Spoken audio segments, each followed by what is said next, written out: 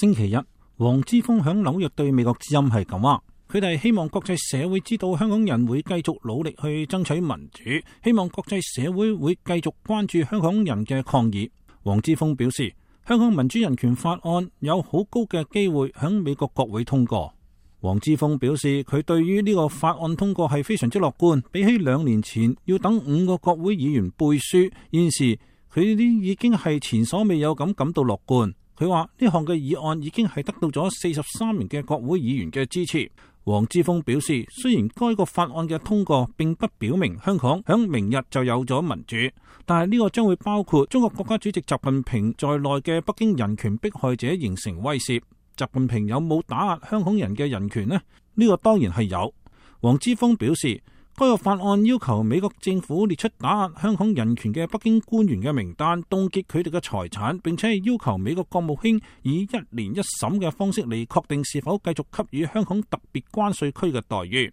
對於美國總統特朗普是否真心支持香港人爭取民主人權嘅抗議，黃之鋒話呢個並不重要。佢認為最重要嘅係如何提高香港本身嘅談判籌碼。黃之鋒表示，佢個人坦白話，冇想過用心去測試特朗普是否真心擁抱人權或者係關心香港。佢個人關心嘅就係佢哋點樣響2個大國角力嘅夾縫當中係能夠增加佢哋嘅談判籌碼，呢個係最重要。黃之鋒認為香港民主人權法案嘅通過就能夠增加香港人嘅談判籌碼。黃之鋒同反送中示威者梁繼平星期日響紐約出席，同紐約香港人分享參加反送中抗議運動嘅感想。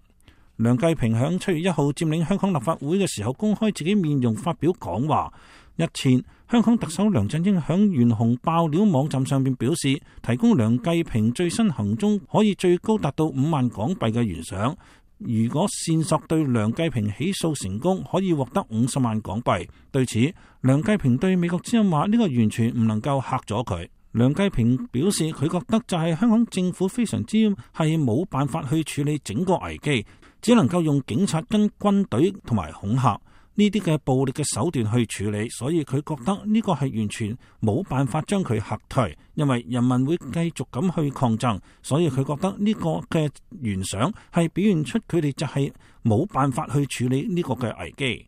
梁繼平仲話，香港爭取自由民主嘅抗爭給予咗全世界認清北京嘅一個好好嘅啟示。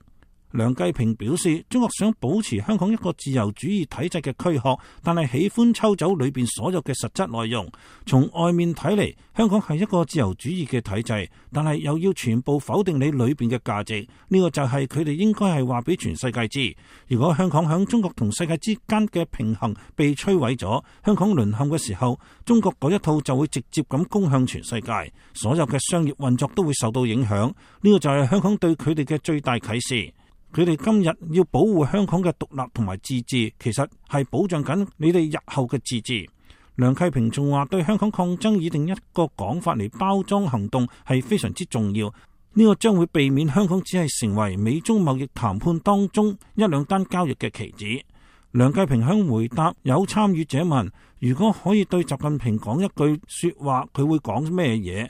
佢話佢會話俾習近平知，要治理好一個自由社會，做好嘅做法就係讓佢哋自己治理自己。以上係美國之音記者方冰從紐約發嚟嘅報道。